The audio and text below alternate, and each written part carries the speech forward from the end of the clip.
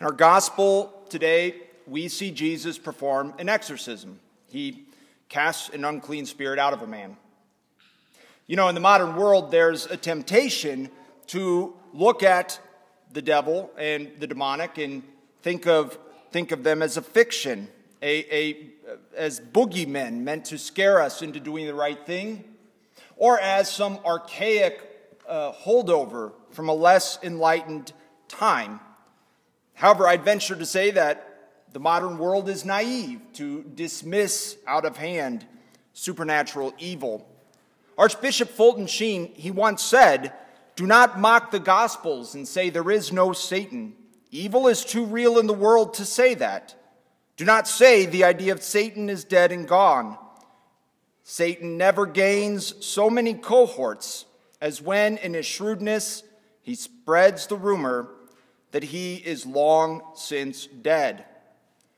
You know, the truth is, what occurs in our gospel passage is not uncommon. We see it all over the Gospels. Jesus encounters somebody who is possessed or otherwise afflicted by an evil spirit, and he liberates them. He casts them out. Jesus himself was tempted by Satan for 40 days in the desert before his public ministry, and Jesus speaks about this reality all the time. You know, he says, "I saw Satan fall like lightning from heaven." And he calls Satan a liar and a murderer from the beginning. In other words, God, who cannot deceive nor be deceived, has revealed the existence of Satan, of the demonic, to us. Now, I should qualify that, all right, demons are creatures of God, right? They were created originally good. They are angels, so they are pure spirits. They have an intellect and a will, but they don't have a body.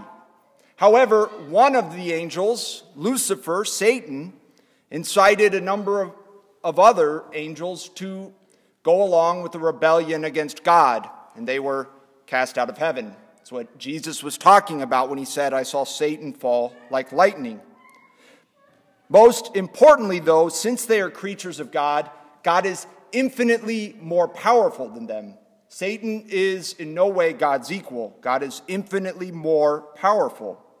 And Satan and his demons are only permitted to operate, to tempt and afflict mankind, because in a mysterious way, all things work for the good. All things work for the glory of God and those who love him. Okay, so the devil is real. What's the point? The point is this. In the first letter of St. John, he says, the reason the Son of God appeared was to destroy the works of the devil. And our gospel today confirms those words of St. John. Jesus is our great liberator. In Jesus Christ, God becomes man to set the entire cosmos, all of creation, free from sin and death and the devil. And we catch a glimpse of that in just our short gospel passage. So let's take a deeper look. Our gospel begins in Capernaum, a city on the shore of the Sea of Galilee. And Jesus goes to the synagogue. The synagogue would have been very similar to our liturgy of the word. You would have had readings from sacred scripture, and then a rabbi would get up and teach. And so Jesus got up and taught. And everyone is astonished at his teaching because he teaches not like the scribes, but as one with authority. What does that mean? Well, when a priest preaches, he would do well to imitate the scribes. I know that sounds weird, but the scribes, they taught by referencing authority outside themselves, referencing scripture and other rabbinical teachers and traditions. You know, Moses and the Torah. You know, when I began this homily, I referenced Archbishop Fulton Sheen, the letter, a verse from the first letter of St. John, and our passage from the Gospel of Mark. You know, a good preacher is referencing the Word of God. But that's not how Jesus taught. You know, we see this in the Sermon on the Mount. Jesus will say things like, "You have heard that it was said, 'Thou shalt not commit adultery,' but I say to you, anyone who looks at his wife, looks at a woman with lust has already committed adultery in his heart.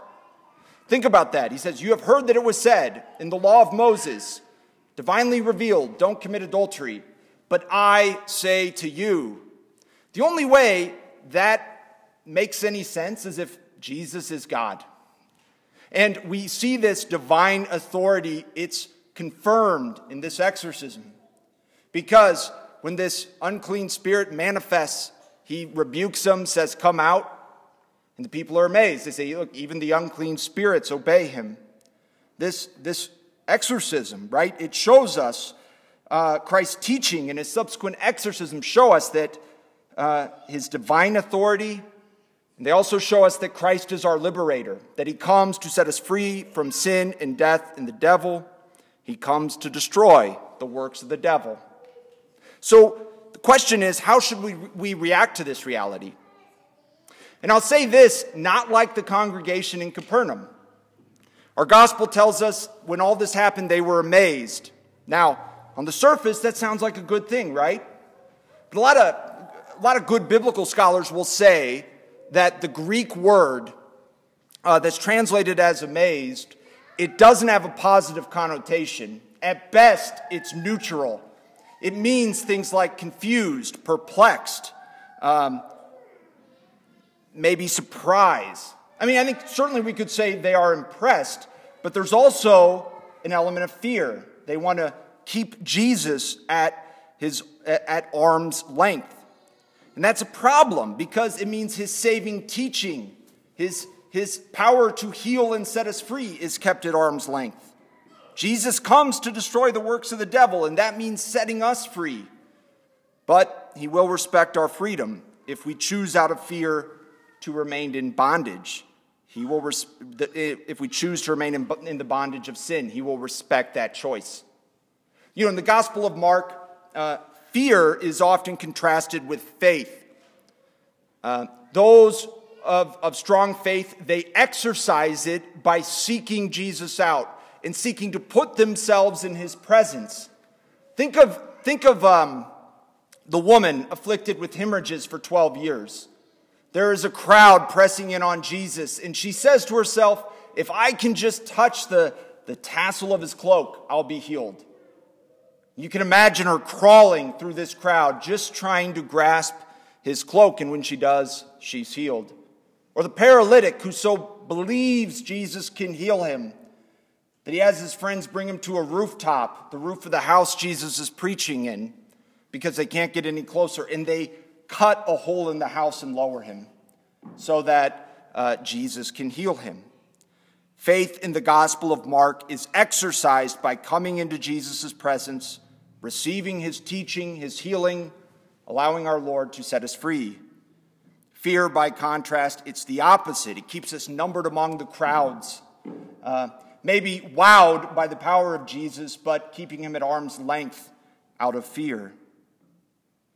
The question then is, how do we seek Jesus in faith today rather than fear? And I would say the first thing is to realize we need him. We need a Savior. If Jesus is our great liberator, then we realize we need to be set free from sin, death, and the devil. And part of that involves rejecting this naive modern skepticism of supernatural evil. Right? We have a supernatural enemy who wants to bring about the ruin of our souls and the souls of others. Yet we do not need to be afraid of this reality, right? We must not react to this reality with fear. We must react to it with faith and trust. For Jesus comes to destroy the works of the devil. Secondly, faith in the Gospel of Mark is exercised by trying to put ourselves in the presence of Jesus. So we must do that. There's no better way to do that than to come before our Lord in the Eucharist, where he's really, truly, and substantially present, body, blood, soul, and divinity, under the appearance of bread and wine. When we come to the church and we genuflect before the tabernacle or bend the knee before the tabernacle where the Eucharist is reserved, we're bending the knee before the same Jesus. And we can speak to him from our heart and cast our cares on him. We can bring to him what burdens us and ails us. We can ask him to heal us and guide us, to set us free. And then the same in confession. When we are burdened and bound by sin, and we go to confession, and we're sorry and we confess our sins, and the priest absolves us. Jesus himself is setting us free. We need a Savior, so let us react with faith and not fear, seeking out Jesus in prayer and the sacraments, for Jesus came to destroy the work of the devil and set us free.